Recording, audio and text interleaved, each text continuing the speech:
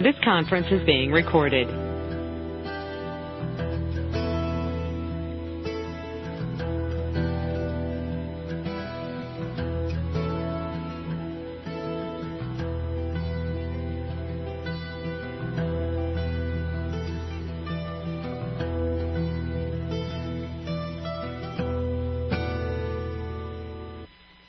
Welcome to Keys of the Kingdom. I'm Brother Gregory, and as you know, we talk about the kingdom of God. The kingdom of God is the right to be ruled by God. That's really what that's all about.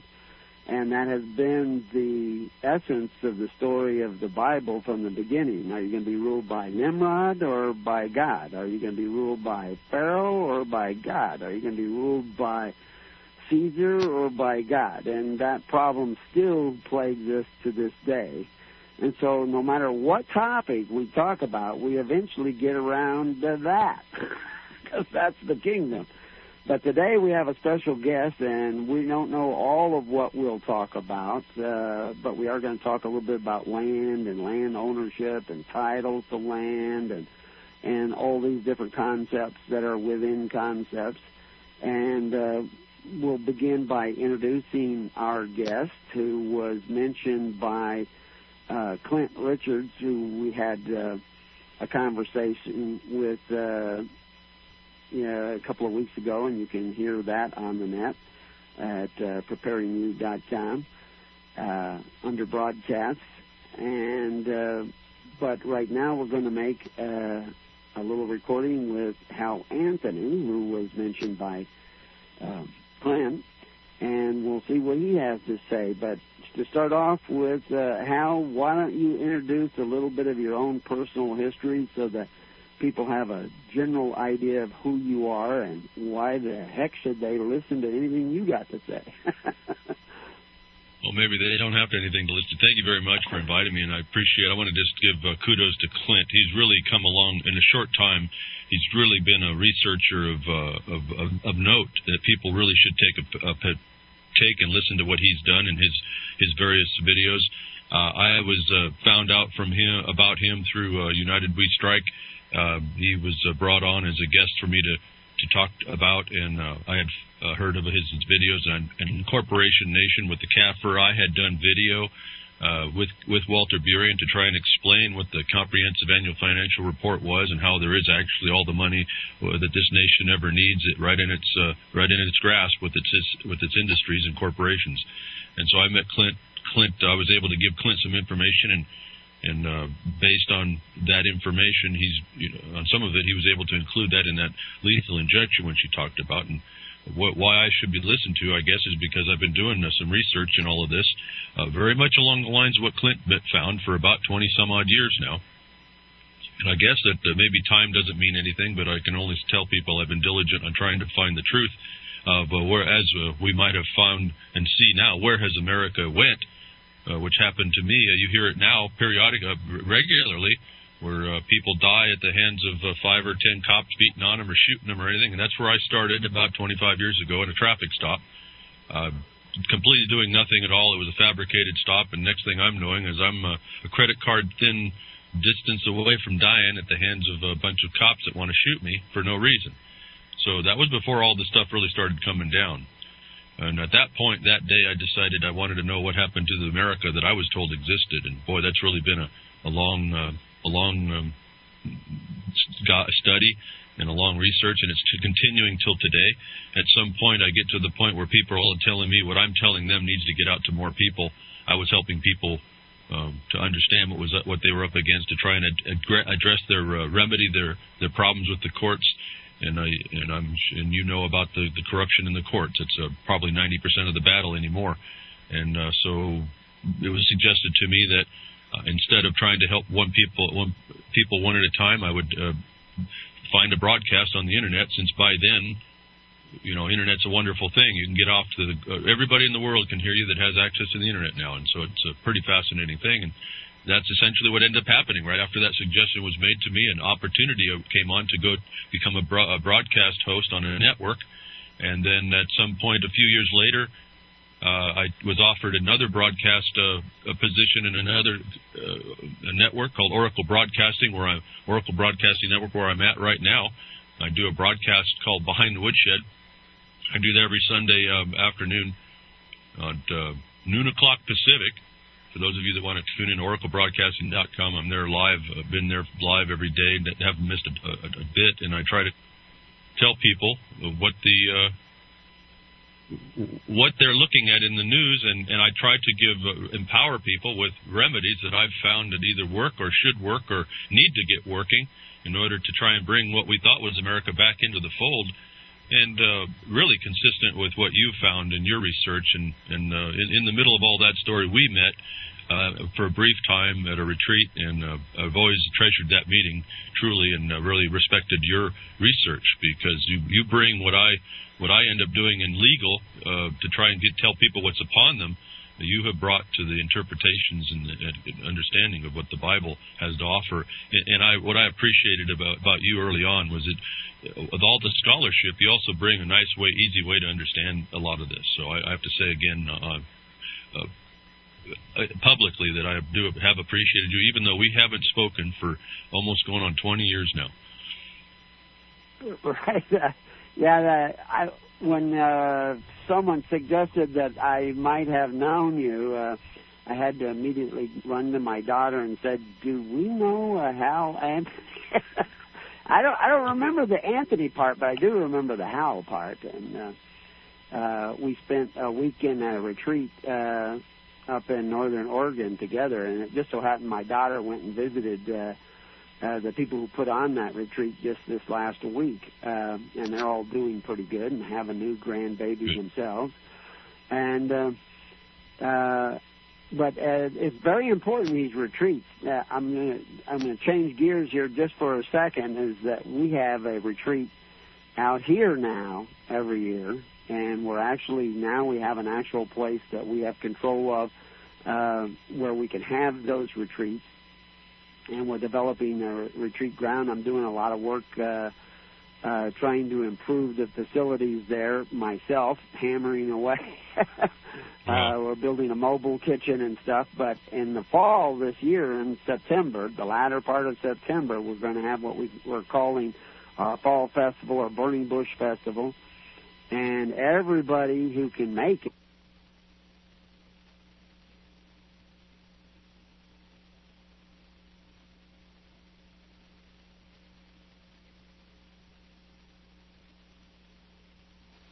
to have to do a very comprehensive study on where the heck it went, and have to bore through. It was at the time when we got this idea called, patriots that have stepped up to try, and they also figured out that America went somewhere and what happened. And so there's a lot of false information that I had to start to learn. I learned very quickly. I had to weed through to make it work out, and so I developed my own way of analyzing things, and did well enough that I was helping people address the tangible things in the world, the corruption against them, essentially in the courts and getting the remedies, and essentially that when government goes bad, how do you address that and what can you do? And a lot of times it's not a whole lot more than just exposing the corruption, and that seems to be one of the aspects that you do.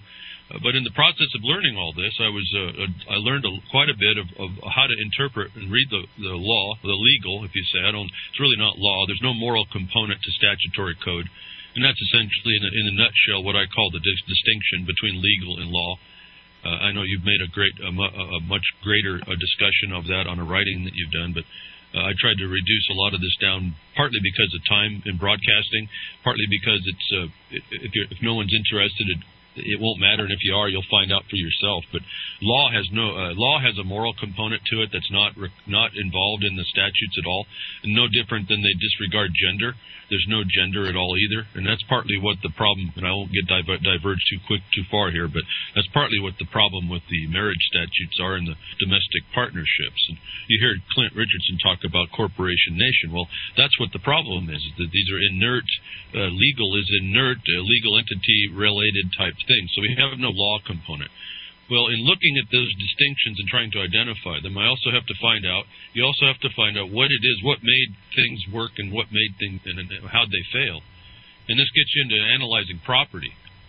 And one of the things that how you learn as you go along, it's funny how things are brought to you to learn, and they're detriment, they're the worst thing in your world, in your life, that are happening to you.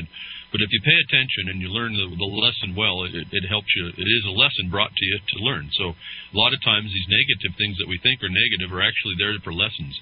And one thing that happened to me a long while back was an eviction. I was subject to an eviction process on a property.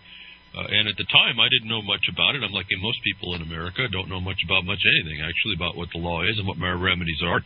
As it turned out, and I was intense on reading at that time about property, I found a little bitty book. It said, without property, there's no need for the law. And I thought that was that statement puzzled me for 6 months. Well, that 6 months passed while I was researching and working through a lot of the things I was telling you about before, where I was trying to find out where America went and ran through this eviction process. Well, found out the way the law works, and I finally worked out what this property issue was. That I wasn't supposed to be being evicted because I wasn't a tenant. I was actually under contract to the owner of the property. It was basically my compensation to live on the property to take care of the estate, which was a lot of other properties. Well, that little insight has continued to understand about property, and to the point through the more years of study that I got an interesting observation on it. And then somebody, one of my friends, who was went to a miners' meeting, said, "Hey, these miners are having to get a permit, and you know about permits, and I knew about permits, and he knew about permits, and he says, no, these things are no good for the miner, and it looks like it's wrongly applied. Can you look at it?" And so within about 10 minutes, I was able to go through and found out exactly the fact that it wasn't the proper permit. It was illegally applied to miners, and that started my review of the mining law. And that law has turned out to be. For a second? Sure. Is that is Paul? Are you trying to get our attention? Yeah, I hear another voice once in a while. Is that you, Paul, or are you on mute now? No, I'm not trying to get your attention. Okay, I don't know. Every once in a while I hear a little voice in the background. It might be an echo. There's sometimes an echo. It could be an echo. Maybe it's an echo coming off of your voice. I didn't know if maybe there was a caller trying to get in already, but okay. Sorry to interrupt you, but basically what you're saying is that somebody was requiring a permit of the miners on land that they had a mining claim. It was actually in the water. It was the NPDES sewage treatment plant permit going through the Clean Water Act. Oh, okay. And so this was not the BLM; it was somebody else. No, yeah, this is in Oregon, it would have been the ODEQ or any other state that was given primacy for implementing the Clean Water Act. If not, like Idaho, it would be the EPA, the Environmental Protection Agency. And there's the sewage treatment plant permit called the NPDES, or what they have. The permit itself is called like the 700 PM, and not to blast everybody out with these numbers, but it was just a permit that they were saying that the miners have to get. And I researched it out real quick, and literally, it only took 10 minutes to find this out, which is astonishing when you find out this is one of our problems. Where did America go? One of the answers is we let it slip away because we didn't keep vigilant and diligent on asserting our rights and knowing what they were. But back to the point, the miners were thinking that they had been told to fill this permit out all the time. It was just my friend who looked into that thing on a meeting and said, no, there's something wrong about this. And he didn't fully understand how. He just heard that he could just tell there wasn't something quite right. Well, getting over and researching that, I had to research the mining law a bit. And I have to tell you, I come from a long time being in a mining family. Not that we have done mining recently in the last couple decades, but when I was growing up, my grandfather and my father had a mining claim, actually leased the right to work a mining claim in California at the time, and it was a mercury mine. It was before they had shut down all of mercury, and that's a whole fraud behind the mercury scare on top of it all. However, so I've had a touch in mining for all my life almost, as far as doing it and being around it, and actually going out when I was growing up, going out into the mountains of the Sierras or down up in Oregon or Arizona and doing prospecting. But I had never understood the law, never read it up until the question of my friend. So getting to the mining law, generally everybody understands it to be the Act of 1872, and everyone calls it the mining law, and the government kind of refers to that one. And a lot of times miners, up the last 6 years, no miner actually read the darn thing, which is partly how they didn't understand what their rights might have been. Again, so here we have in property, if you don't know about property, as I say on my broadcast, when I do my broadcast, it comes out to be pretty correct, and I try to say everything that's true and nothing that's going to take anybody's time when they go look. Whatever I try to give people information that they can take what I give them and go do well for themselves. They're not walking off into the brush and getting lost. They get right on the point. But if you don't know about property, you probably are property. And if you don't know about your rights, you probably have none. So these basic tenets are what happens to people, the miners in particular. This mining law in 1872 was the culmination of actually a bunch of other laws, one in 1870 in particular, and one in 1866, which is the very first mineral disposal that the nation did, that the Congress did, in its power under the Constitution to dispose of certain minerals of the mineral estate. Now, the mineral estate is this land that you're standing on it. Everywhere you stand on land is the mineral estate. The question is whether or not, with respect to now the mining law as delineated in 1866, whether or not the minerals you're standing on are considered valuable in a deposit or whether they're just common. And so this mining law and the disposal of this land where valuable mineral deposits exist, is very short, actually, compared to all other laws in understanding what property really is, how it's granted, how it's conveyed, how it's accepted, the purchase of it, what constitutes a purchase, how you hold it, the conditions that you hold it. And it's very interesting when looking at that, how you can take that little law that is really meant, that miners actually wrote at some level. The Congress actually wrote the grant around the miners' law, which was the mining districts made law, which is right in the law. And the miners did that law to create peace amongst themselves, as you can imagine, and heard the tales of the wild woolly west, miners shooting each other, killing each other. Well, that's exactly why miners started mining districts, was because the land, they were actually outlaws. There was no mining law at the time. The government of the United States was forbearing any action against them, even though the military was always after the miners for a long time, up until this act in 1866. So the miners were outlaws at the time, and they decided amongst themselves, because they were killing themselves for this valuable thing that people valued called gold, that they would make mining districts to make peace amongst themselves and establish rules and regulations on how people would maintain the land and their claims. Congress adopts this in 1866. And that's the mining law. That establishes, in my mind, a very interesting, simple way to analyze what property is, how to identify it, how it's purchased again, and the parties. There's a lot of law behind this. As dumb miners, I call it a euphemism of dumb miners. These dumb miners were pretty sharp, actually. And Congress was sharp enough, I guess, at the time. I don't see it anymore, but they were sharp enough at the time in order to, amongst themselves, and extend that to all the mineral estate lands where valuable mineral deposits exist. Upon this simple law, I've been able to point to people how you analyze property, your patents, why, and you know this.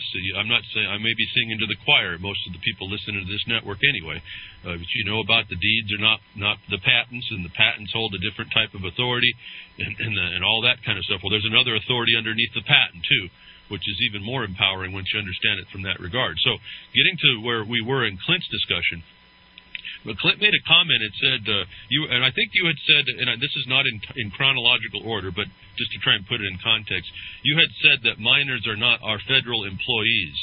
And Clint had said that miners are maybe the only free people. And that you said that you would upon the miners are maybe the only free people, you said you probably wouldn't agree, and then clarified possibly because we're all federal employees. And that started my thought about this.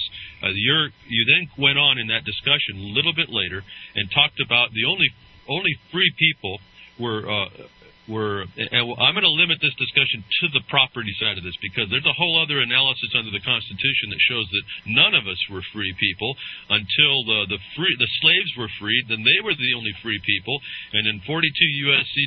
1981, you can see where they were extended rights and became the unfree people, given certain civil rights, which were to pay extortions of every kind. And anyone who wants to prove that, all it has to do is go to 42 U.S.C. Section 1981 and read it for themselves, that all the civil rights you have are to pay, to be subject to pains, punishments, penalties, fees, fines, and taxes, and exactions of every kind. So that's the civil rights the government gave us. Forget about the constitutional rights, forget about the unalienable rights, and forget about those natural rights under natural law.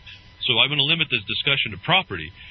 Within the context of the establishment of a nation called the United States of America, that was given Congress this power to dispose of unappropriated public land. Your comment was to the fact of a freehold. The only freeholders were to the propertied class, where the land that was not taxable by the government, and therefore they, again, untaxed is independent. Independent is the freedom. And upon that point, I would have to agree. Then let's remember that, because it becomes important about how you look at what happened in 1866, where Congress disposed of the certain mineral lands, and what was conveyed to the entryman who found that deposit. It's very important about this non-taxability and the fact of their free hold. But I have to add one more thing. You have to understand that this 1866 Act was a grant of Congress. And so with that, I think I just heard that the note. Let's stop right here and let people think about this thing about the untaxed land and conveyed freehold status that you mentioned. And I'm going to show you that I think, Clint, we are not employees as minors of the United States government. And as far as free people, there's two analysis. Yeah, we're going into a break. We'll be right back to Keys of the Kingdom.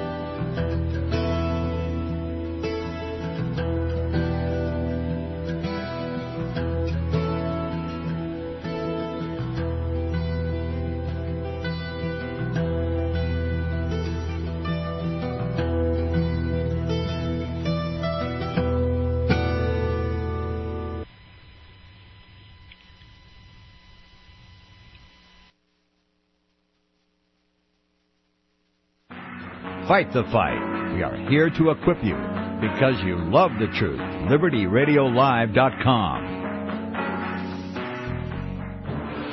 The Greatest Prophecy DVD from Across the Border Productions. Embrace the little-known, the greatest prophecy given by the great high priest, the once secret plan for mankind at the first sacrificial event. Believe it. Behold the end times in Daniel chapter 2, because the dream is certain, and the interpretation thereof sure. It is the key to prophecy future. Comprehend the 7-year great tribulation, deception.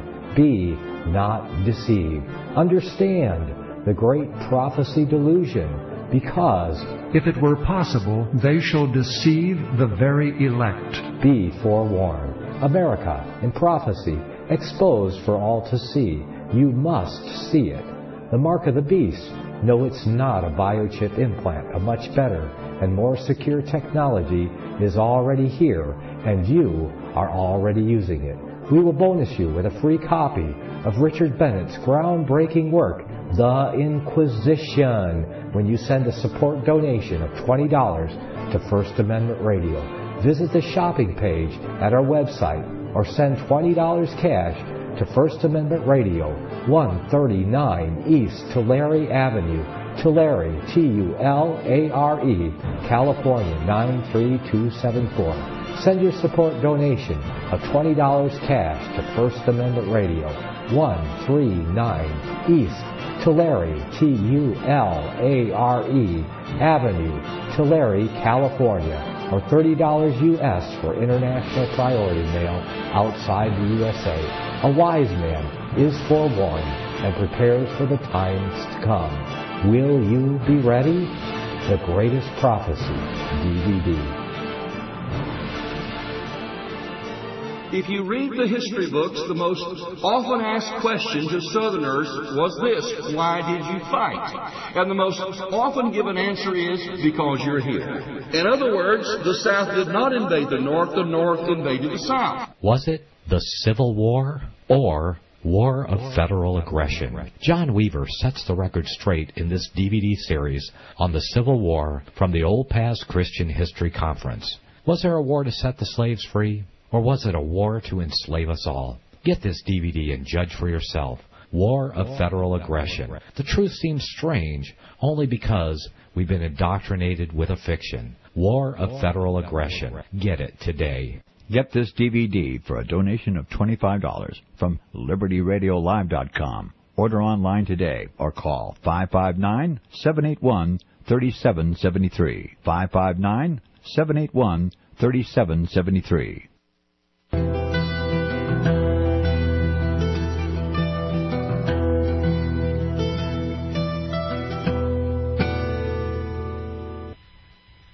Well, welcome back to Keys of the Kingdom. We're talking with Hal Anthony on the subject of land. I'm not sure exactly where we're going to go on one thing. I just thought I'd make it clear a couple of things that we've talked about or you brought up during the last half hour is there's no moral foundation to a legal system. And, of course, that's true, though. And we clarify in the essay on law versus legal that law in the Latin is jus juris, which means what is just, right, and fair. It's connected to the concept of divine law, righteousness, these concepts that you see repeated in the Greek and in the Latins and Saxon languages. But legal comes from the Latin word lex legis, which means to bind. It's law by contract. Contract makes the law. And the moral foundation in a legal system is that we have to make our yeses yes and our noes noes. We create these contractual binding relationships that subject us by that contract, which is why the Constitution guarantees your right to contract and is probably one of the most critical clauses in the Constitution, and people happen to forget about. They keep talking about constitutional rights, most of which you've contracted away because you've entered into all sorts of contracts.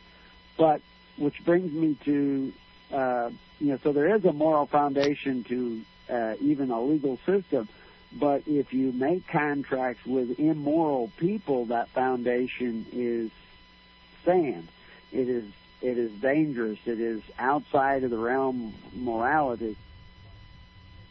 To do that, that's what's going to result.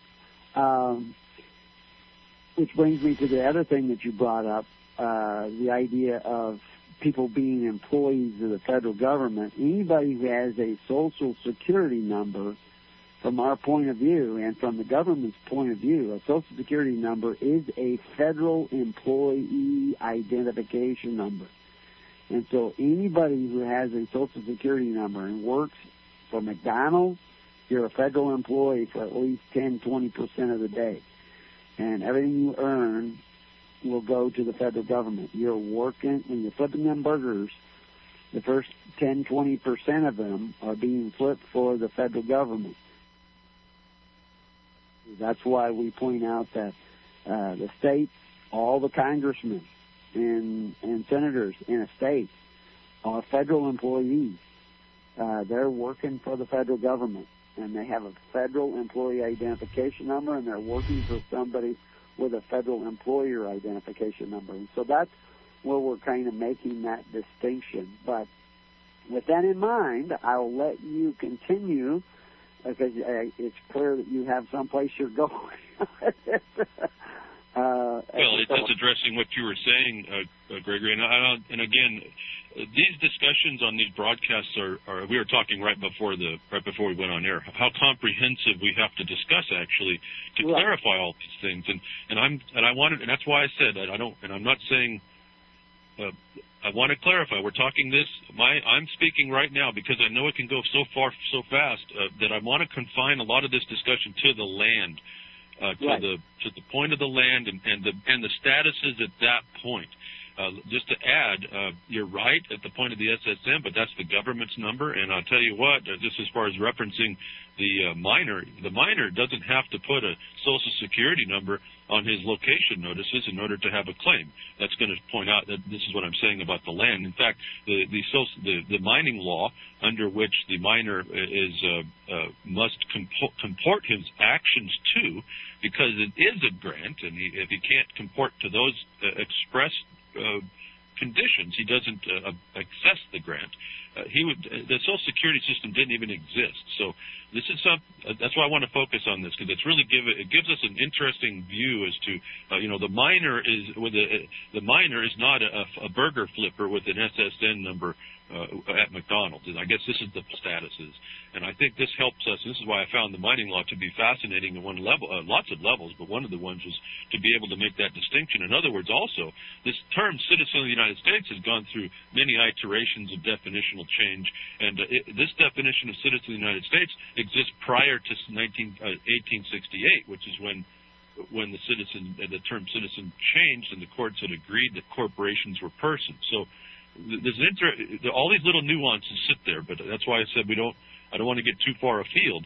Again, and you're right about the right to contract is I think underestimated and stated in the Constitution. The government, the ubiquitous they use this right to essentially go ahead have you waive and consent away all your rights. And I use the word I hope it's not being too simplistic to say they've done this through application, which is you're consenting to bring yourself in the application. The applique, the applique is that you stick it to you what you agree is going to be applied for, and usually you'll find a condition to bring yourself underneath a foreign jurisdiction of the state. You'll see this typically in, let's say, a driver's license application where you agree to, under penalty of perjury, to follow the laws of the state for the motor vehicle code. When you sign that, you've essentially given away your right to use the highways on any other mode. You've explained that you're an entity subject to that jurisdiction, and if not, still subject to the regulation. And so this is where this ties us back to the permit that's ultimately issued back to the miners, because here we see it. The miners have this different and distinct status underneath a different and distinct application of law that is not legal in the context of the laws of prohibition. I guess this is the point I'm trying to make about this. When you look at like the Clean Water Act, it's not a law to clean water. It's a law to pollute the water so much. And so this is what I'm saying. What right does anybody have to pollute water? But here the government gives license, sanction, gives permit to do so. Now, I'm not saying that you can exist without doing something to the water, but I mean this is the context in which at least the administrative law of today allows and prescribes and prescribes how one will act. So they take license where no people in their individual capacity has the right to go pollute the water. The government will step in and say it has the right to give permission to have something pollute the water. So with that said, I want to get back to lay this out a little bit about the freeman and the freehold, and I'm going to touch this back over to the miner eventually. And then going through which we were in the discussion with Clint, you also said because of the Federal Reserve, there was no free men. And again, I would have to agree to the extent that you're utilizing although it's legal what they did, you're using the product. They tell you it's a product. So by using that product, there's also the hypothecated problem that's attached to that you don't. No one understands really what it fully might be. Some of us have a different idea, and some even have a better idea. But ultimately, we know it's not the money, the specie that was determined in the Constitution to have weight and measure, which becomes two witnesses, which becomes an ability for us to know what's true when we deal with it, and not getting lost in the money side. But the Federal Reserve, the miner, does not have to deal with the Federal Reserve notes in order to gain property. And I have to say, this attaches to a patent ultimately, because what's issued from the mining law is a patent if the miner chooses to take both titles. This legal, as you understand, as I've heard you mention and state, that legal title is separate than beneficial, and here we have it in this manner. The minor can choose whether or not he wants that legal title, but it doesn't affect his beneficial, exclusive possession and use and enjoyment at all to not take the legal title. It's his choice. And this is another point. If you look very carefully at what they're doing, this is a very high status here. This is not the status of a slave or an employee. This is the status of, I'm not even going to use the word because it gets blown out. This is the status of an independent man or woman, and then even a minor acceptance of a property disposal of Congress.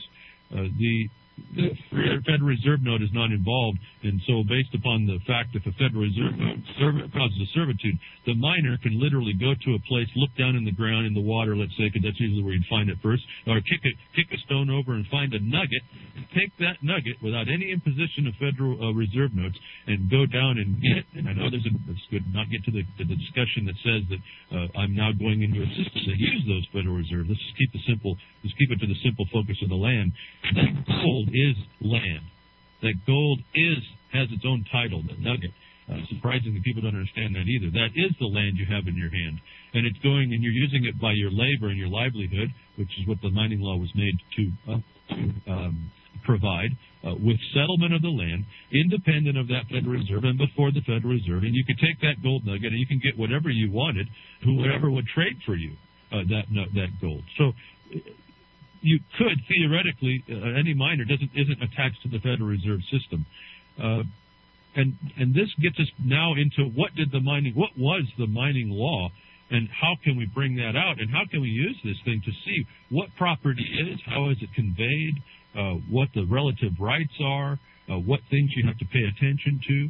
It even gets us into trusts, because the way the Congress established this is it creates a trustee in the Bureau of Land Management to facilitate, and I use that word loosely again, just general street language, not in the context of today's United Nations issues, but it facilitates it. It hastens and guides the ability, the possessory titles we call our location notices. This grant that we call the mining law starts in 1866, and if you look at the terms of the grant, you find out there is this beneficial title in that it states ultimately what you get is you shall have the locator of the valuable mineral deposit shall have exclusive possession and enjoyment, including the entire surface within the limits of the claim.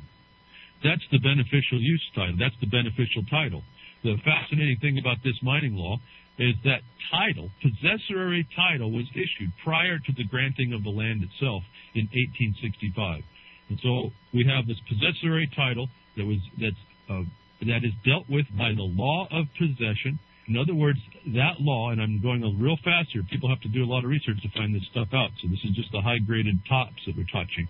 This divested the federal government, once it's disposed of the land to the miner, the entryman, for valuable minerals, and we're talking a good faith entryman. In other words, we're not looking at him as a criminal. The miner, the entryman, goes in good faith and finds a discovery, and we're not questioning that at this point.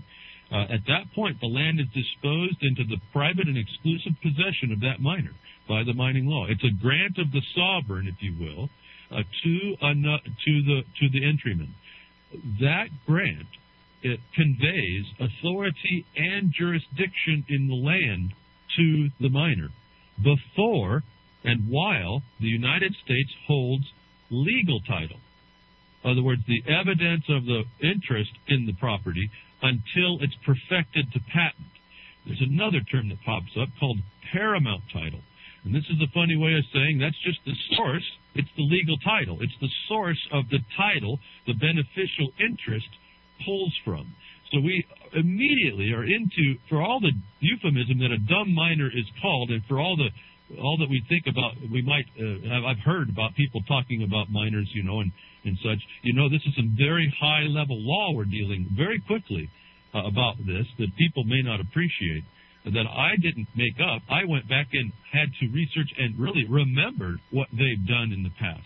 And all I'm doing today is re-explaining that to people to hopefully impress upon them the importance of, first of all, the existence of it, the identity of it, and then to be able to start applying it in two levels. One, applying it directly on the land to reclaim that which is trying to be taken, and then go after those that are oppressing the law and the grant and the disposal and the power of the Constitution right now, which is the courts, the eco-terrorists, the environmentalist groups, and the agencies, which we'll find, and you talked a little bit about the Agenda 21, which is just a tool. It's the movement of the UN and through international soft law provisions. You'll find out most all your agencies of the federal government are also members of international hordes of, I call them international hordes of trespassers.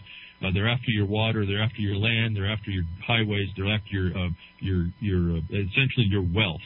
They're after the wealth of this nation, and I find myself in a very peculiar and interesting place to have come to this defining law.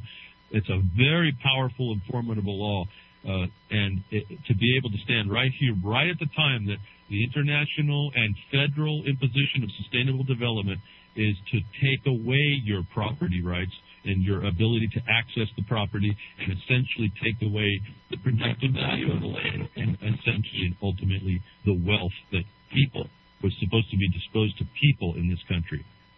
Right. You know, I'm listening, and because I have quite an extensive background in law and reading laws and reading statutes in Title 42 and that I'm tracking with a lot of what you're saying. I'm afraid that a lot of the listeners are not. But I will say that some of what you're saying is very important. I'm just going to throw this out, and then I'll let you get back on track. I'm interested in your the term you had, was it proprietary claim? It's possessory. It's exclusive possession on that level, but it is a proprietary claim.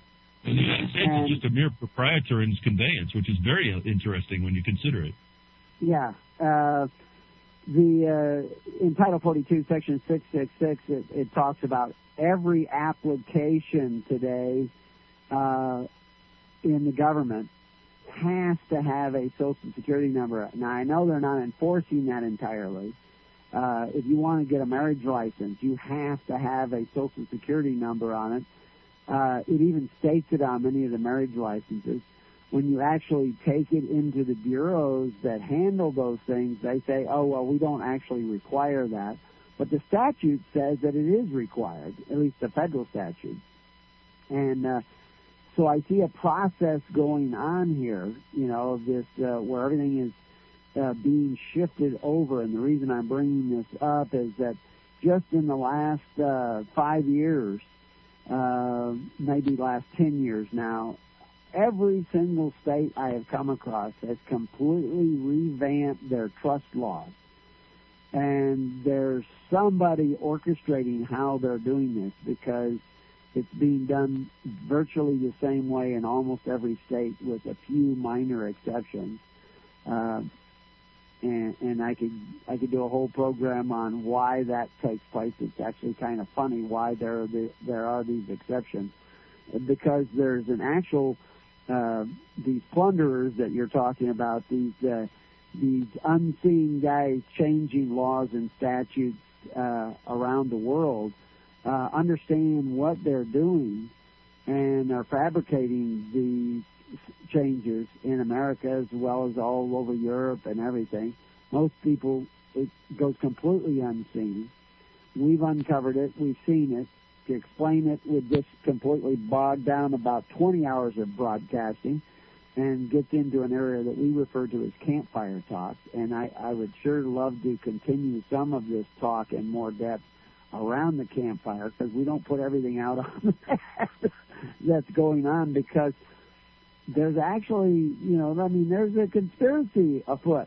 There's a plot afoot to get us to give up the last vestiges of any possible right. And, of course, we'll take this over into the area of church and other land holdings, but it appears that you have discovered a loophole by a couple of years. Time is really a very critical thing. One of the things you said in the first half hour was, if you don't understand property, you are probably property. And I agree with that.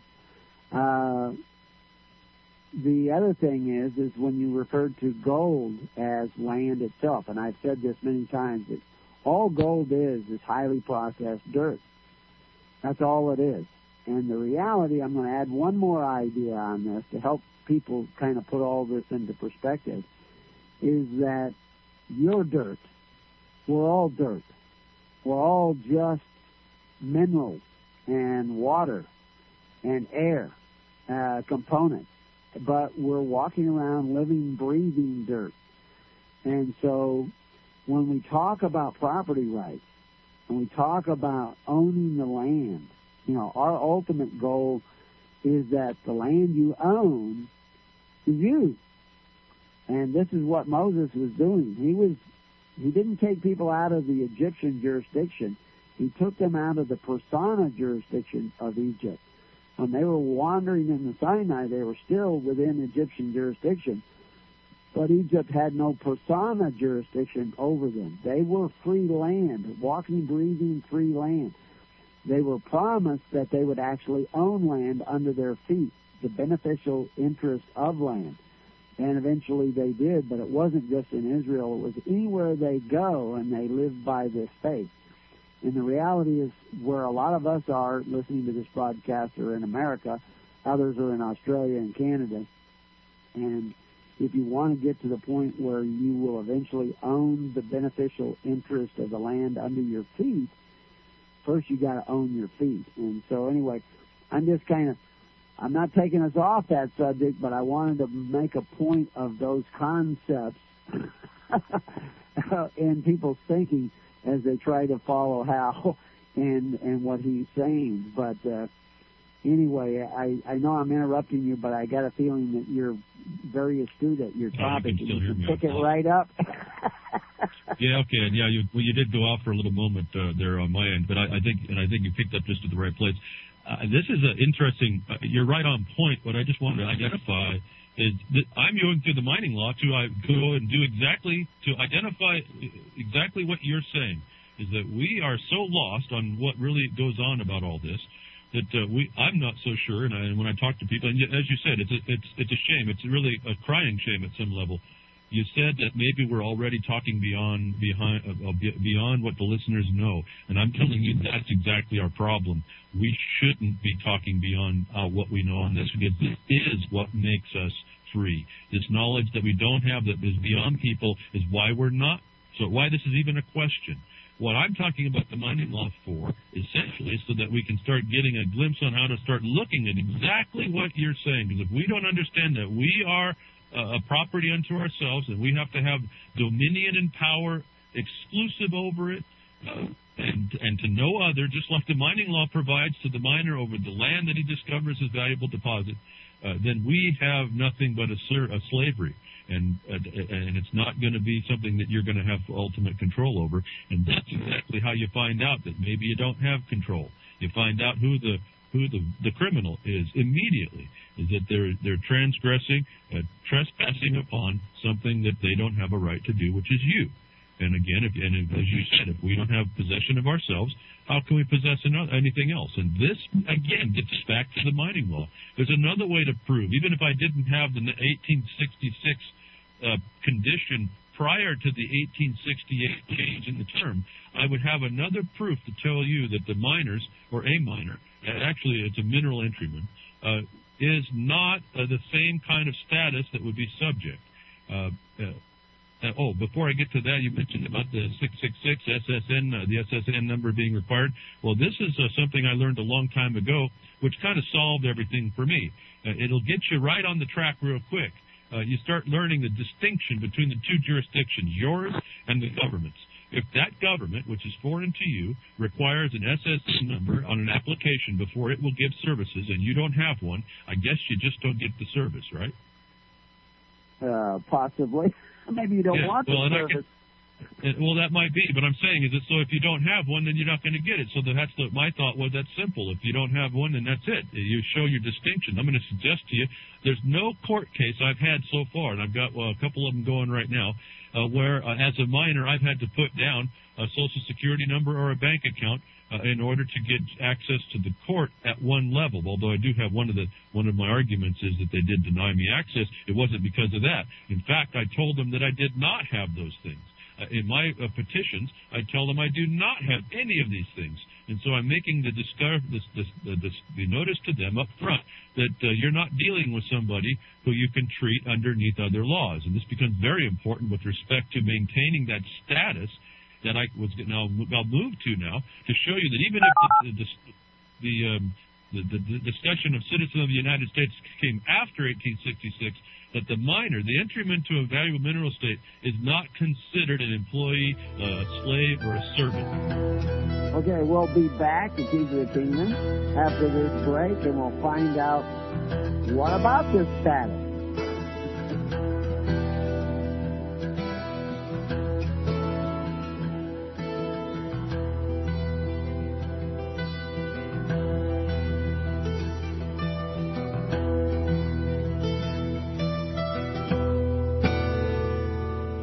You have been listening to The Keys of the Kingdom with Brother Gregory of His Holy Church. For more information on the educational ministry provided by His Holy Church and Brother Gregory, including services, counseling, lectures, books, and other audio materials, please write to His Church at Summer Lake, Box 10, Summer Lake, Oregon, 97640. You can also find us on the web at www.hisholychurch.net.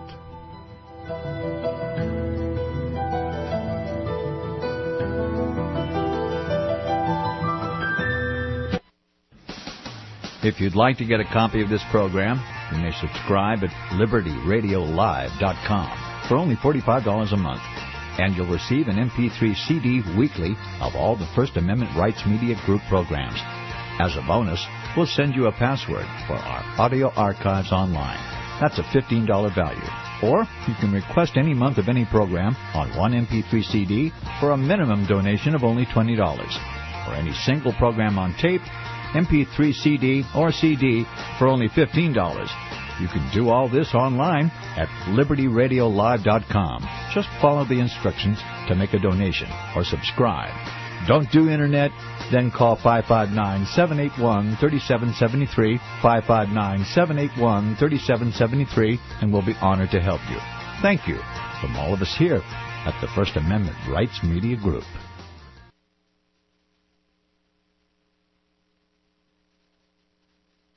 I pledge allegiance to the King of Kings and to His kingdom come on earth as it is in heaven, one holy nation under the Heavenly Father, with grace, mercy, and justice for all.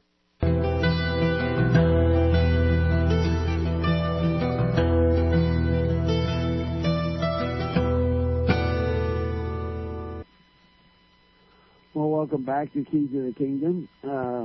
We're talking with Hal Anthony on concepts of property in relationship to mining, in relationship to individuals, and in relationship to what is just, right, and fair, which has to do with righteousness. So we're all on the subject of the kingdom. One article I would encourage everybody to read who hasn't understood everything that's been going on is, of course, the article Law versus Legal. But the whole book, Covenants of the Gods, if people were to read that, and I haven't known anybody who didn't read it and learn something every time they reread it, because there's a huge amount of connections of ideas, of law, of what is right and what is just and what is fair, and legal systems, and how we bind ourselves away from our rights through application, which is the same thing as prayer. But anyway, I hope everybody's tracking along. I don't know if there's call-ins. I doubt the chat room's even talking much at this stage. But we'll see if we can't track a little bit more as to where you were going with this, Hal. You were talking about entering into court and letting them know up front that you didn't have certain things that everybody else thinks is automatic. And so I'll let you take it over from there. Right, and this is a whole other lesson, as you said. You read more and you see more. This is not something I've learned and I stopped reading and seeing. I'm seeing stuff all the time, and the more you see, the more you see. It's fascinating, actually, and things pull together. When you get it and start to work with it, you actually put it into work, not just think of some words on a page, but actually put that, as I say, read the black and white. And I think you got this from Clint saying the same thing. I've been saying this for years and years. You got to put the black and white in your eyes, and then you really got to work with it. Working with it over time has explained to me, they really kind of exposed patriot myths a lot of times, talking about you can't go into court, don't go by the bar, all this other stuff. And at some level, it's just hocus pocus nonsense. You can go into a place and you cannot be subject to the jurisdiction. You can create it, but you have to do what it takes. And I always appreciated what you said in Clint's broadcast, an interview. You said you have to go in and tell them. And so this is the point. You do have to go in, and you have to know your rights, and you have to assert them. You can't be passive when they come after you. Anybody comes after you or attempts to challenge you, even if they're not after you, they're after what you own. You have to address that. And I've worked to understand that you have to anticipate and defeat the presumptions that are against you. So this is a whole other study, learning what presumptions you're up against and declaring against those to at least refute them. And that requires what they call in the legal system as a burden shift.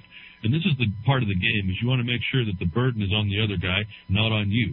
And that's what they start to do. So you walk into these forums, these judicial forums, adversarial, so you're not at peace to begin with, and they try to get you into there, and they try to take a jurisdiction, and there's things you have to say and can say that eliminate some of these attachments. Now, I can't say I know all of them. I can just tell you that I do as many as I possibly can, and I've been into enough places where when you say you don't have a Social Security number, it either stops the presses or it does not matter. And in this one, it does not matter. And if it did matter, then they would show, that you would expose that there is a distinction in statuses. And they can't let that happen, number one. But number two is it would be a violation for the grantor to not let you have access as a grantee to a remedy for the grantor's breach. And this is where people have missed it. I don't think that anybody has understood the mining law in this regard. And I think if I'm bringing anything to the table for people to see, beyond the memory of the mining law and what it really did, it's the fact to point out that this is not just a grant of some land somewhere that miners go dig in the dirt and have fun and find gold and become rich. Most of them don't. In particular in today's world with the administrative oversight and the judicial complicity with that corruption and fraud and theft, takings. And this is exactly where we end up going. This becomes a grant. You have to look at the relationship now. And we talked about I was talking about how you can prove that this status of a minor, an entryman, a grantee, is not the same citizen of the United States that's talked of after 1868. And the reason why we know that is because the grantor, here in this case Congress, wrote a law that was a grant of certain property in the land, in the soil, that the acceptance of which conveys authority and jurisdiction over the land described and segregated by the entryman, and grants that authority and jurisdiction from the grantor to the entryman. If you did not have a capacity to receive the authority and jurisdiction conveyed from the United States government to you, you could not entertain that grant. If you could not become a grantee. That's a critical point, and that I've made. People talk about owning land. You have to have several elements in order to actually own the land itself. And one of those is capacity. And if you are property, you don't own the property. Whoever owns you owns the property. And so that's a critical thing, and I just wanted to throw that out. I think that's kind of what you're saying, is that you have to have this capacity to be that entryman. But anyway, with that comment by me, I'll let you take off again. Right. Well, what I'm saying though is that to actually be able to convey that, it had to be received by somebody. That happens to be the grantee. So just to show you, it's not just the terms. This is the status and relationship that the minor. And I say minor, but I'm going to have to get people to expand this, because this is wherever there's a patent underlying a property, this attaches, because the patent evidences that also the legal interest was conveyed. In a mining location, you don't have to have the legal interest for the beneficial use to give you this authority and jurisdiction. So we have a capacity that's imputed to the grantee. He's not a slave, he's not a servant. He has to have all the power and ability and authority that the United States government has over the land as the sole proprietor of it, and trust has to dispose of it to you. And so we have this authority and jurisdiction. This is when I saw this and I read this court cases on this. In fact, I start to do that right now. I get a little bit of chills because I see the power. You can start to see the power here, and the word power is very important. You start to see that there's a dynamic. This is lost to us. You start to understand how the power works through the evidences that we have. And now let's move in a little bit. We have received as a valuable mineral deposit entryman authority and jurisdiction over the segregated or described land. You describe that by putting your monuments out. You find out where this deposit is. You go down on the ground. You put your monuments. You say, these are my corners. If you don't have 4 corners, you may have 5. Non-conforming claim on placer, it doesn't matter. For load, it's pretty described to a certain size. You lay that out. That literally carves out that portion of the public land out into a private possession of public domain. And these terms become very critical. And so for those taking notes, and if you're not having anybody chatting, that's probably par for the course. I do a broadcast once a week, and I don't get that many chatters. I've been told that they've got their crayons out feverishly taking notes, which I'm encouraged by. You need to go to, those of you that want to go read more information, go to JeffersonMiningDistrict.com. JeffersonMiningDistrict.com, all one word. There is a ton of law there that were being put together, started from the Southwestern Oregon Mining Association, and we made a newly made mining district which has all this law I'm talking about. And if you don't have a thought about it, you don't have to go search anymore. It's all there. Okay. I don't know. Are we losing you a little bit? We're getting a little bit of feedback. I assume that's Skype. There's some distortion in the line, but for the most part, I think his point's coming across. We can reconnect with Hal at the break if you want. Well, I was told. I got a note too that my signal dropped way off from what it was before, and I don't know if that was when you connected the skull board or not. Just to let you know. But anyway, we can continue. Go ahead. This is the understanding, getting the boots on the ground, get the law to the soil right where it belongs, and we start looking at what's really going on, putting, flesh on the words, if you will, putting action in what's going on, not just thinking they're just print on paper. We start to develop a whole other view as to the power underlying the land and the documents. And this is very important about the United States of America. Hernando de Soto wrote a book called The Mystery of Capital. He was out of Peru, and he was trained in Vienna, I believe. It was a globalist economist. And he analyzed why the rest of the world failed where the United States prospered. And his essential finding was that because of the system of records and the laws that protected that record of the ownership of land was why the main difference between why we made a distinction in the world that was unlike anything else. When I read that book, and after I'd been reading the situation where America went for a while, after a while, I realized that book was the globalist plan of what they were going to be doing in the future, in that when he identified that as being the strength of America, I realized they were going to somehow attack the very thing that he had mentioned was the strength, which is our system of records and the law. And I'm having a hard time to believe it hadn't happened in the foreclosure mess. They have really undermined the titles of property, the designations of property, and convoluted the fact of deeds without explaining patents, and destroyed the law understanding that, and continue to try to do it. And you see what has happened to this nation almost overnight. The value, the wealth, the property, the stability is collapsing, just as planned, if you will. But getting back to the value of these documents, notwithstanding the corruptions of the law and corruptions of the documents, it's not a corruption at the level of the patent. And this is back to the grantor-grantee. The patent, most people don't get far afield on some of this, and the United States does not use the term allodial title or allodium. That was a thing of the past. What they recognize now is evidence in the court. In other words, your law supports the contracts that you say, or the grants that have been gone on, and there's an implied and express grant contract within every grant, that these patents that we talk about that can be accessed by the miner if he's so not needed, because his land is treated as if it has a patent in it, to show you that legal title is irrelevant, as you mentioned, the beneficiary is where it is.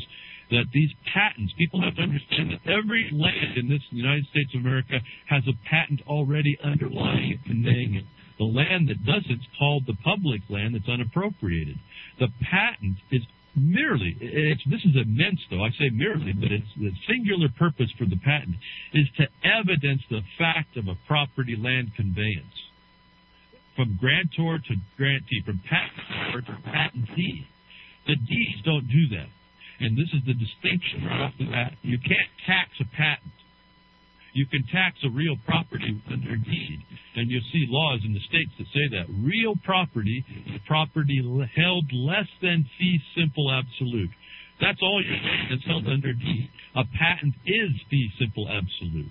And so here we have, if we go back to the grantor, the patent is the ultimate evidence of exclusive possession as stated expressly in the patent terms. And for the most of that time, let's talk about a whole estate. The surface estate and the dominant subsurface estate are included, including all the water, including everything on it that was there when it was conveyed, and nothing reserved, if there's nothing reserved, forever to the heirs and assigns. This is not what happens under deeds, and so we have a distinction. But the power can be seen through the mining law to the miner, even in half the title, the beneficial side, because he has conveyed, the grantor, called the Congress, has conveyed to the grantee, the acceptor of that promise, to convey that property by his work purchase, the land so described by his location notice, and he has complete exclusive use and enjoyment to the exclusion of even the United States government itself. Why? Because when they conveyed to the miner the beneficial use of the exclusive possession and use and enjoyment, they conveyed the authority and jurisdiction to the miner, to the property possessor. And what that then extends on to, you have to then ask the question, if 100% of the, which it has, it's not a question, where 100% of the jurisdiction is passed, then the authority is passed to the grantee, what jurisdiction remains in the United States, its agencies or its courts? Is that an actual question? Yeah, yes, it is a question. Well, there would be not very much in that particular piece with corner markers, as long as they maintained their activity within those corner markers. And that's exactly the condition. And this is where the only thing that when a miner does not go to legal title, he has to maintain the grant. In other words, he has to maintain.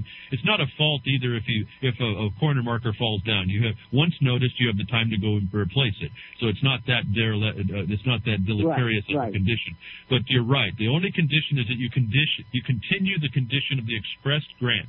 That's the only thing on you. But other than that, I want to get to the next point here. Where 100% of the authority and jurisdiction is conveyed to the land described, and within that land, and there is no jurisdiction. What jurisdiction remains for a district court of territorial jurisdiction to make a decision on those lands? of a court with a territorial jurisdiction? Yeah, all your district courts, your United States district courts are territorial courts. Right.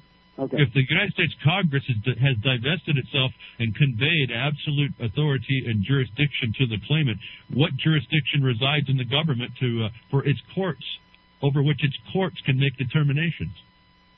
Not much, if anything. I don't think it would be anything, but the point, and here's the point of the patent. This is the power of the patent that people haven't figured out, that they haven't addressed, and they need to. This is one of the things I'm telling you as maybe the thing I'm bringing, is that this is the relationship that happens. There's a little court case called Fletcher versus Peck, happened in 1810. Fascinating case, actually. I think it's out of a Georgia question, where fraud in the legislature was alleged, and the conveyance of title, 3 parties, all this stuff. Fascinating read, but you look very carefully, and the ultimate point of that is that it ultimately states in that documentation, in that court case, about the limitations upon a grantor.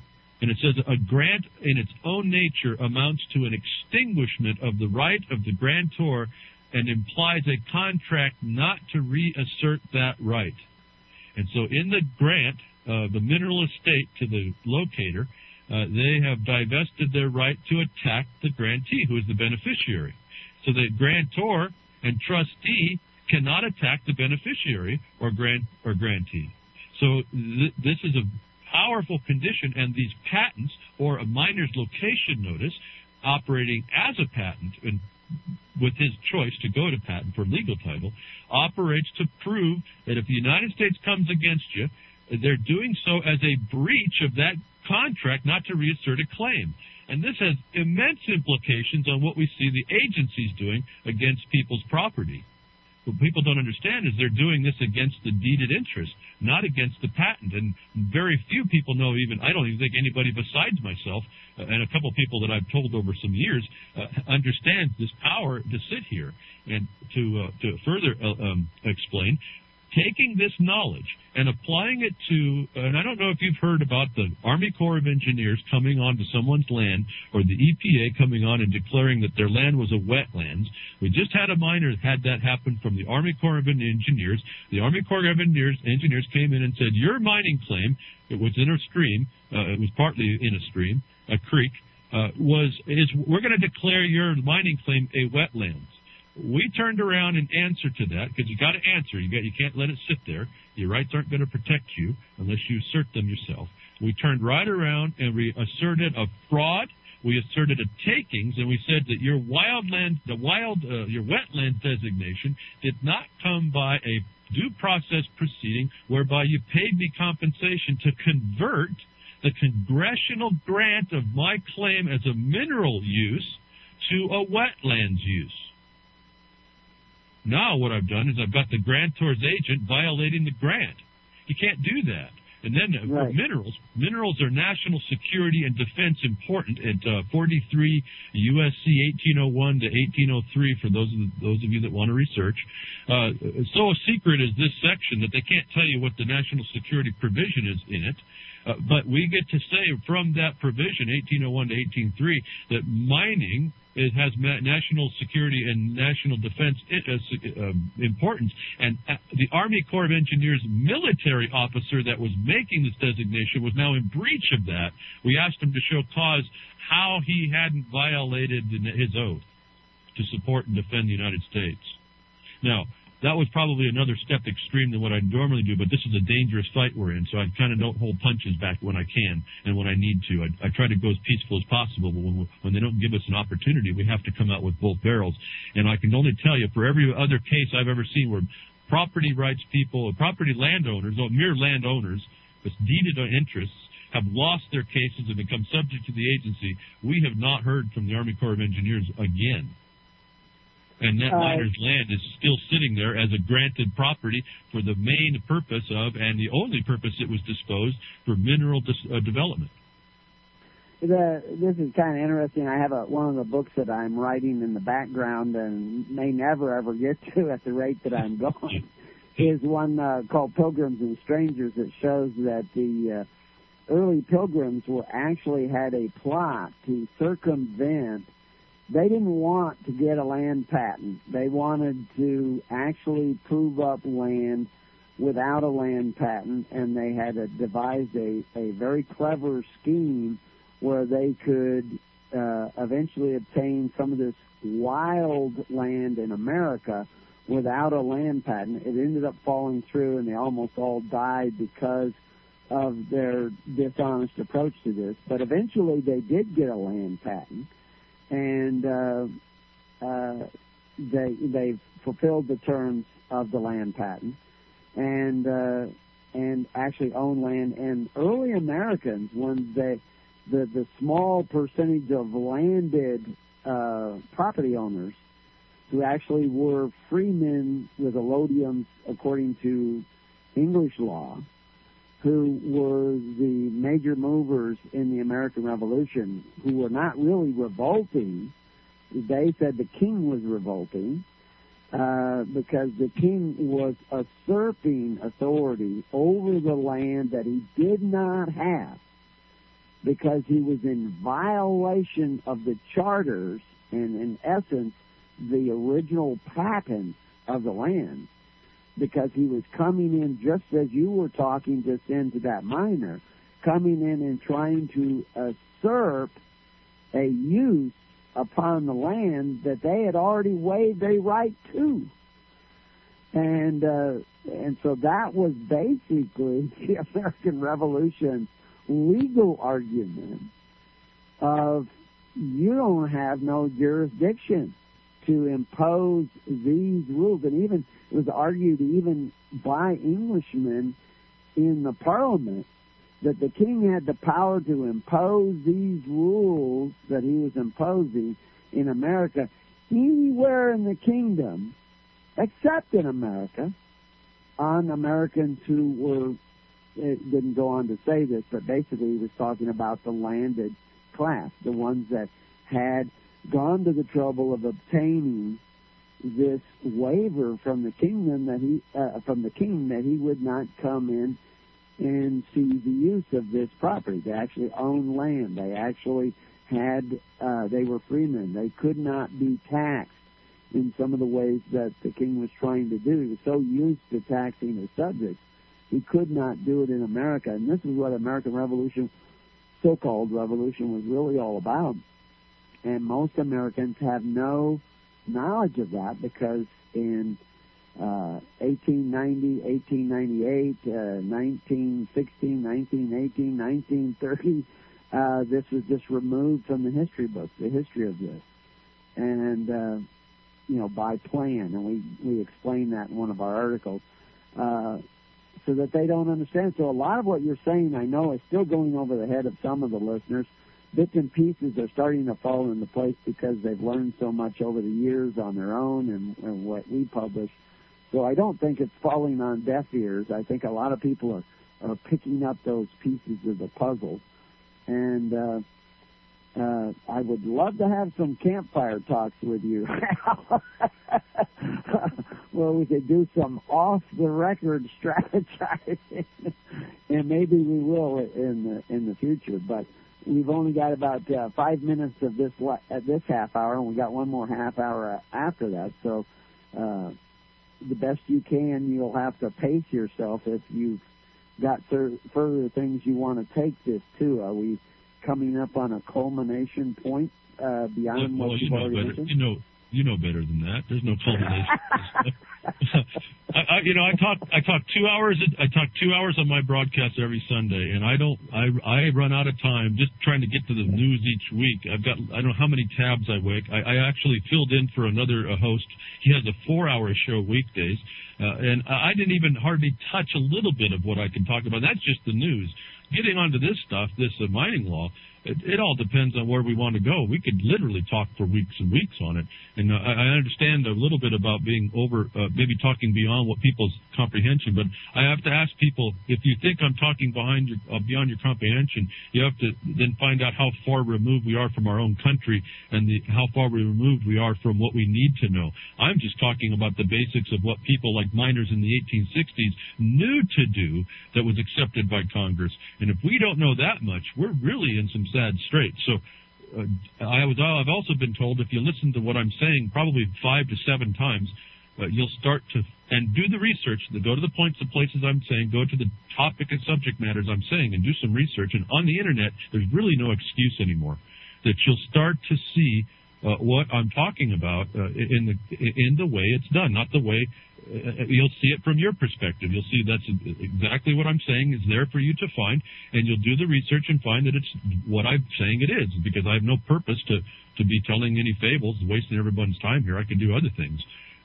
This is a problem. I see a nation going down the tubes. I don't know whether or not it's stoppable. I know that I'm one, you're one, everyone is one. All we got to do is step up with the one that we are, and we can bring all this thing, I think, back. And I think having the fortification of the knowledge of the soil, the place where we reside, the settlement. They didn't call it settlement for any other reason. They didn't reason that it was to bring peace to the miner so he can make his investment for any other reason. This is because settling the land brings peace, and the law is what's supposed to protect it, adverse to what you see the government doing now. But that's on us too, and so these discussions can go on and on. But maybe moving back quickly here before we do get to the thing, I want to touch back. One little interesting point. We got to the patent, the power of it. Now, if you know that you have a patent and you go find out the one that is on your land that you have, and you have someone come against you, you can defend yourself pretty well if their name isn't inside that patent, or there isn't a reservation to them, and that includes the counties. You're going to have a more formidable discussion. And I would have to say that my section, talking about strategies, boy, that's a big one. You're right. I don't talk much about the cases I'm helping on because the strategy is all important. But one thing you need to know is that if the grantor has an obligation to protect his title, in other words, Congress has to protect the conveyance that they granted you, otherwise it comes in breach too. And so that becomes a takings if they don't come in to protect you. And so you can name the United States as a party, and that's a whole different court. That goes to the claims court. Now, that's an Article I court, but it doesn't matter. That's administrating that's, again, within the context of the government, administrating upon their positions. But once you start understanding these things are here to do, we get our remedies back, and we just have to go out and assert them again.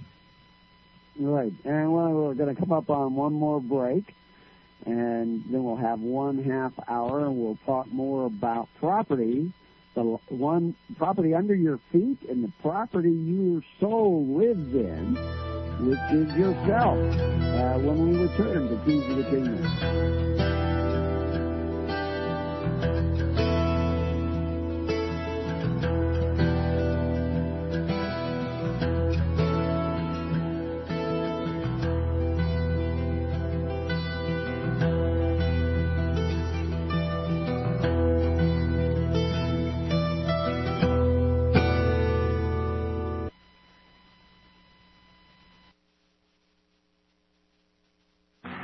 Fight the fight. We are here to equip you because you love the truth. LibertyRadioLive.com. The program you are listening to is 100% sponsored by you, the listener, on this First Amendment Rights Media channel. You will notice that there are few commercials on this radio network. There's a good reason for that. Corporate advertising dollars come with strings that limit program content. So without your help, these programs cannot continue on Internet or our several affiliates. If you benefit by the educational law programs, we ask you to give. If you are admonished or nurtured by the Bible and ministry programs, we ask you to give. If some voice a cause that you are passionate about, we ask you to give.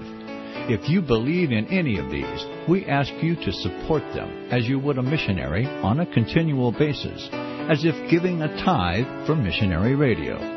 These programs are not commercially viable and must be supported by those faithful to the cause of truth. Look for the button to sponsor your favorite programs at our listen and schedule pages on the Internet. Then, when you subscribe, we will send you the last quarterly MP3 CD of that program immediately, and continue to do so with each new quarter. We will also give you unlimited archive access to all of our programs. We're asking you to give much less than a tithe. so that you may also send support directly to a particular program host, cause, and anywhere else the Spirit may lead you. Do all to the glory of our God and Creator, for His holy nation, the only kingdom that will last forever. Thank you for listening.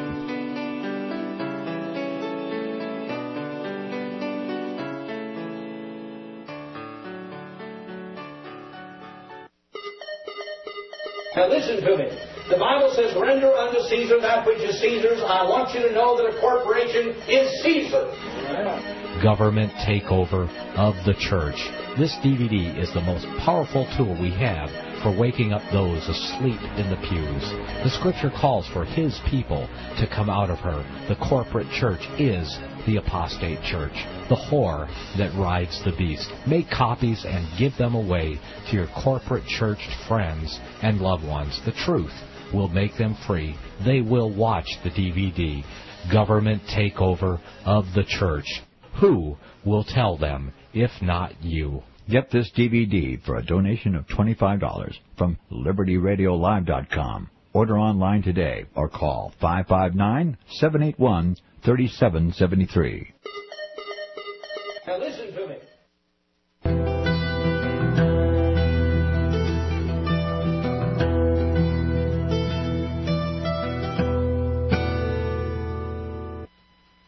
Here we are on Keys of the Kingdom. It's our last half hour on this concept of property, and I want to bring up a couple other ideas that people can place on different shelves in their thinking as they try to arrange all the pieces of the puzzle, so to speak. And it's a very big puzzle because we're talking about the kingdom of heaven, from the sky above to the center of the earth, which is the real definition of that word Oranos. It's where they talk about the kingdom of heaven in Matthew. They even referred to in one spot of Matthew, the kingdom of heaven has been taken by force and violence, in reference to John the Baptist. Before John the Baptist, men were trying to do that. And basically what they were talking about is our dominion on this planet is taken by force and violence. And the kingdom of God preached by Christ was a way in which the men to govern themselves at peace with one another without force and violence, through what we call faith, hope, and charity and the perfect law of liberty. But right now, man finds himself back in bondage in a big way, in a worldwide way, with no frontiers to escape to. And it's kind of coming down to the last stand, Armageddon, whatever you want to call it, where men are going to have to decide who is on the side of the Lord. And so we've been talking about property under our feet, and what Hal has been doing a lot of research on in relationship to property is in relationship to mining laws, which will not go unattacked eventually either. But my mind has been wheeling with certain ideas and certain pieces of the puzzle which I had not yet dealt with are now coming together because of many of the things that he said, which is why I said we need to have a campfire talk on some of these issues. But ultimately, the property that we want to have free and clear is the living, breathing property of men.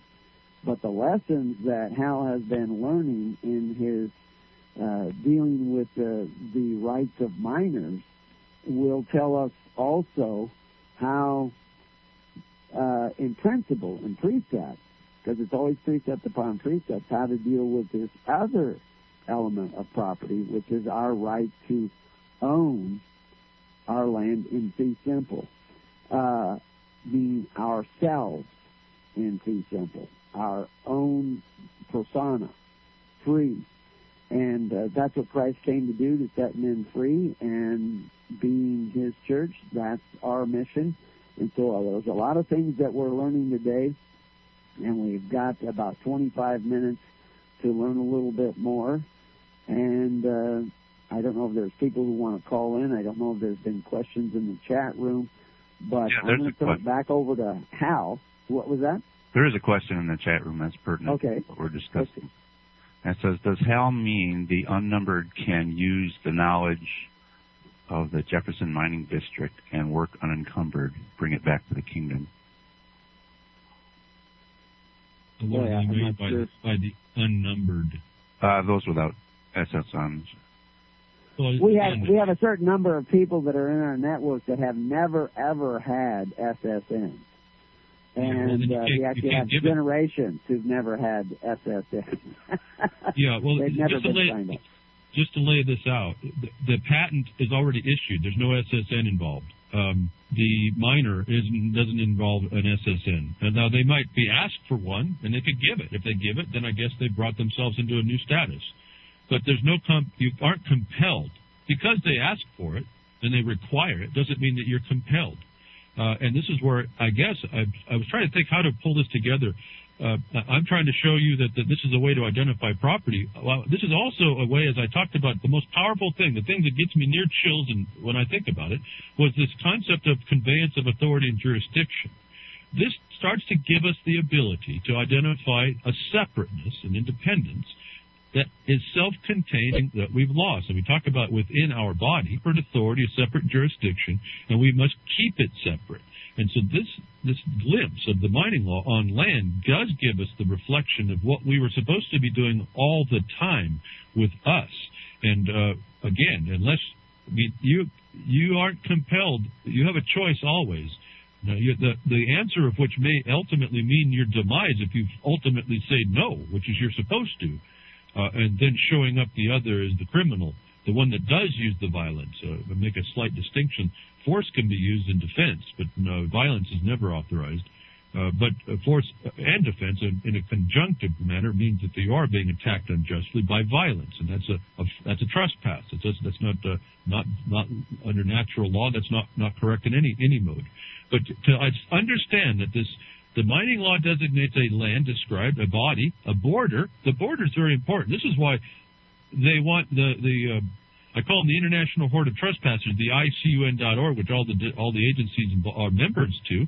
And so how do you have a dual citizenship, a dual status there? But the ICUN uses water to break down borders. Why do they need to break down borders? Well, let's take a membrane. The cell membrane keeps the inside world in and the outside world out, and the systems there's a permeability that you allow either by natural system or by let's say an orifice of some kind to choose to have it open. These are sitting there that when you break down you break down the cell wall, you lose the jurisdiction, you lose the authority within the cell. And the reason why borders become important, because that is what establishes the property. It's why the monuments are set up immediately to describe. You're essentially putting this abstraction called a border around a public land and saying, no, this has got a valuable mineral deposit, and by the power of that government says I can exclusively possess this, and this is to show the whole world that this is where this border, this cell is, and you cannot trespass it. Neither can the grantor come against the claim on its land. Now, that doesn't mean a miner can go and trespass anybody else's land adjacent, but within the context of the mining law, you see a border. Consider that your skin. And within that is conveyed authority and jurisdiction. Consider now, if you go to that, I'm not going to get too lost in this because I have not studied it and be versed in it so as much as I may have been before, if at all, where you understand where dominion was given to man. Well, put the life in the man and the border that's created by the skin. All this stuff identifies a jurisdiction. And the government's only 1/5 of what all the elements of sovereignty really is. That's why I have trouble using the word sovereignty. First of all, we didn't get sovereignty, and the government certainly didn't. It got 1/5, at least, as I can identify, probably 1/7 of what the elements of sovereignty are. And we weren't given sovereignty to recreate the world, or the universe. So we don't have that kind of sovereignty. So I'm not that high and haughty about all the sovereignty there is. I just know if I look and reduce it down to the practicability of this thing, we have grantors, grantees, trustees. We have a law that's supposed to sit there and protect it. And in the context and trying to explain a different way to explain invasion, I come to this idea that, well, the grantor, if that's the United States, is not supposed to invade the land it granted. that's a violation. So, and if law, and this is the problem, you said, is the mining and the minerals may be under attack. Well, they are. They've been under attack for about 30 or 40 years, and the miners didn't even understand that. They've actually been under attack since the conservation was brought in, since the 1900s, when the Forest Service was created underneath that policy. But more specifically to 1955, that's been a big threat. It's been the 1955 Act, Surface and Resource Act, has been completely misinterpreted by the courts. And then we had the 64 Wilderness. You have to understand all these things are sitting there working this whole time under the skin of the government. And this pops up in 64 for the Wilderness Act. You see the conservationists, now they're preservationists that are coming on. The courts now have given over themselves to that view and have abandoned the law. And so we are on the precipice right here, what I call the stinking abyss. If people don't pull together and start forcing the courts back to the law by using these very fundamental arguments, what we know as America may actually be gone. I'm not yet going to give up. I'm not yet believing that we are a conquested people, although James Montgomery, if you look on the Internet, he's argued that it is, and he has a very good argument. I say we're merely occupied. I say that particularly underneath the Lieber Code. We can go on and on. I could talk a ton of this stuff. Like I said, it's not over here just because we end 2 hours. The bottom line is here we have some fundamental property rights, some fundamental jurisdictional issues. The courts do not have the authority to change these patent evidences and change the authority and jurisdiction that's been granted.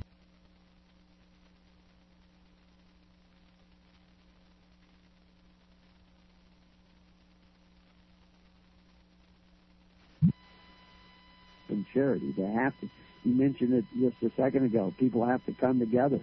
How they come together and the way and the completeness of how they come together will be the determining the factor that determines the outcome for them and for their posterity, because all is not lost.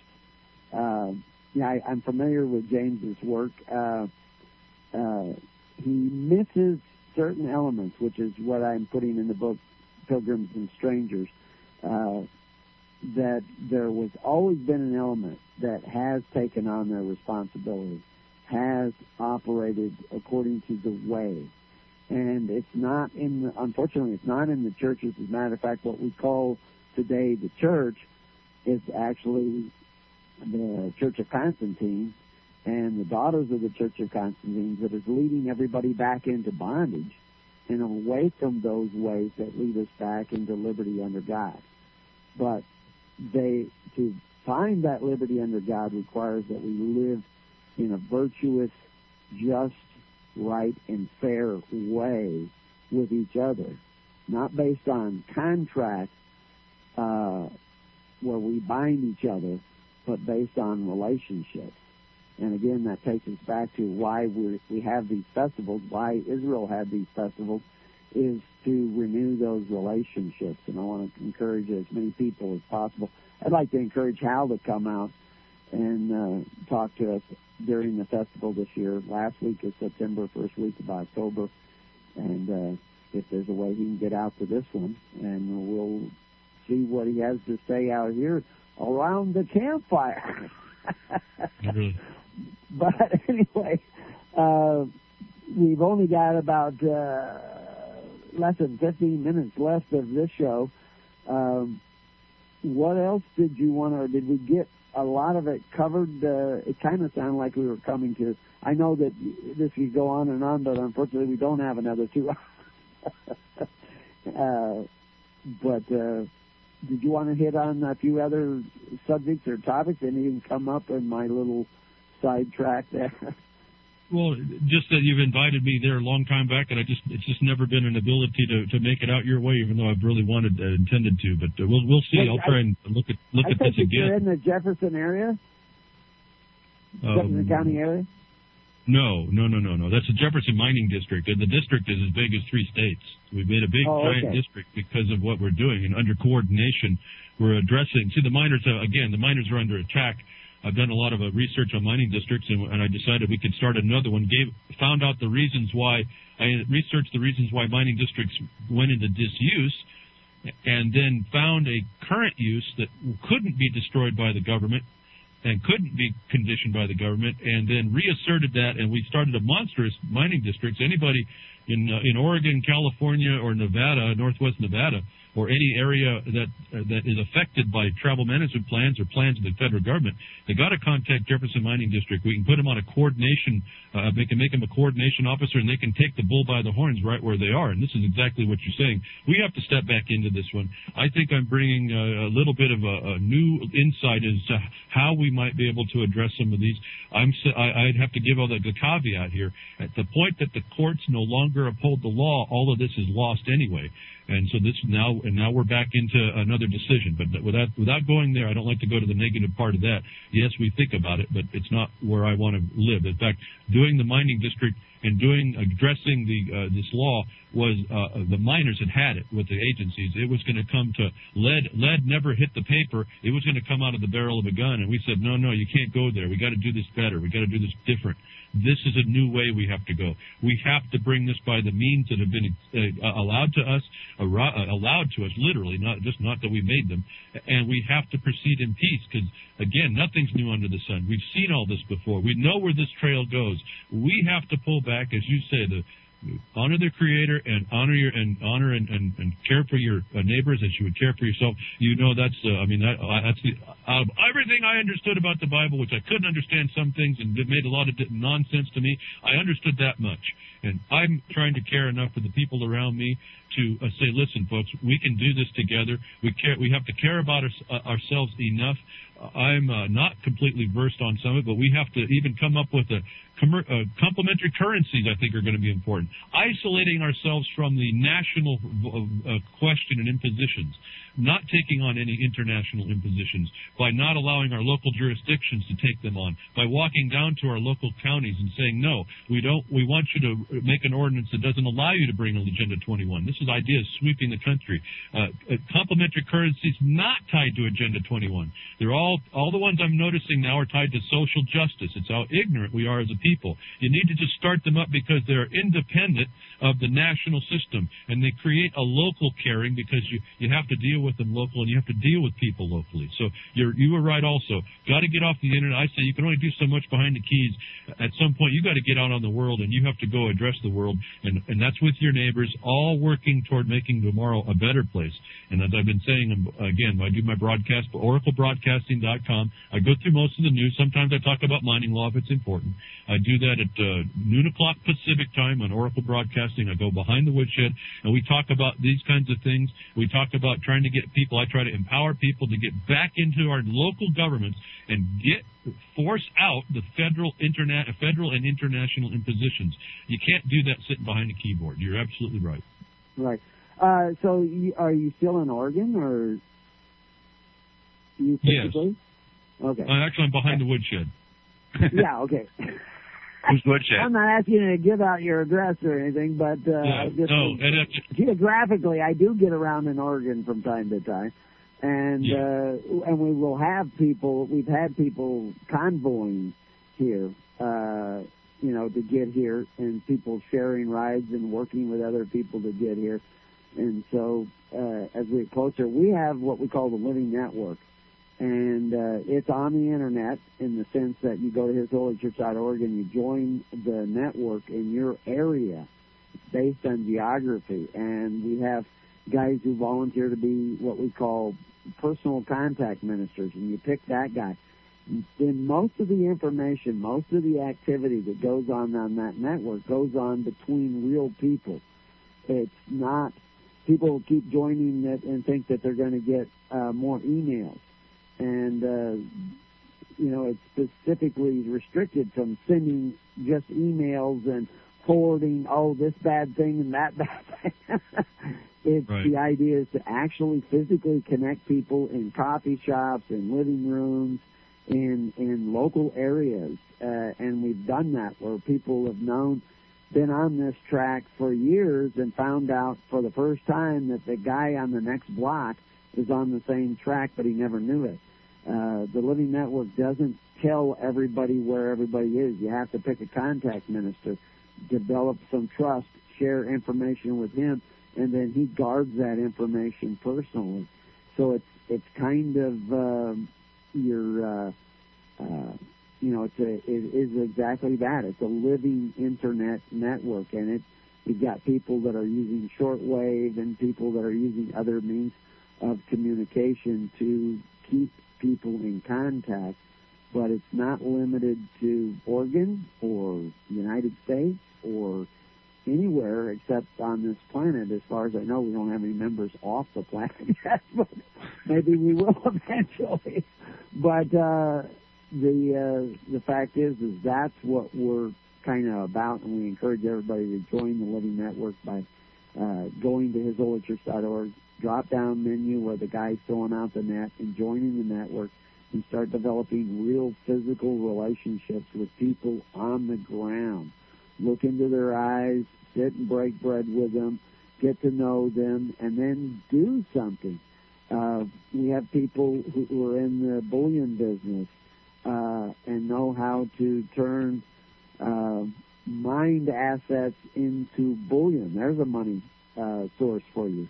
Not coin, because we're not the royal coinage, but we can turn it into bullion or religious artifacts and use that as a trade good. There's lots of things that we can do. We're into community-supported agriculture. We're into growing and producing our own seeds. We're into home health.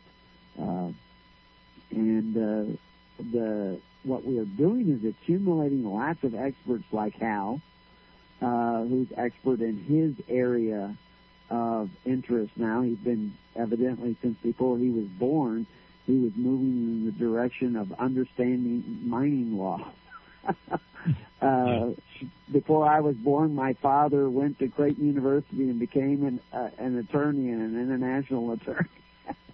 And that's what I talked about at the dinner table growing up as a small boy. So God was training us all along to become the experts that we are, but we need to start bringing those experts together and sharing that information, because there's a precept upon precept that are found, whether you're growing seeds or whether you're dealing with mining issues or whether you're dealing with alchemy or engineering or whatever, that is a whole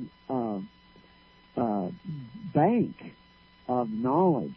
The treasure of the kingdom, this is something I point out all the time, is the treasures of the kingdom, that's you.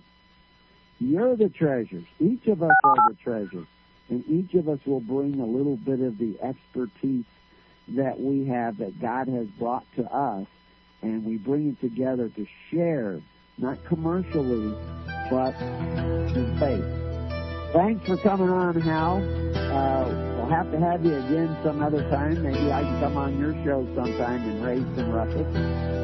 Thanks, Paul, for being there. You've been listening to Keys of the Kingdom. God bless. Till next week. Thanks, everybody. Thank you.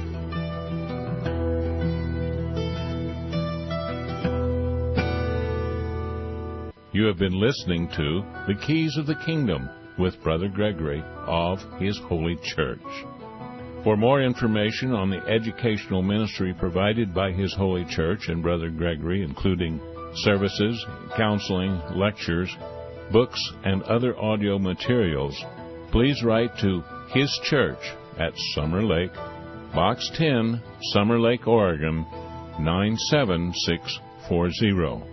You can also find us on the web at www.hisholychurch.net.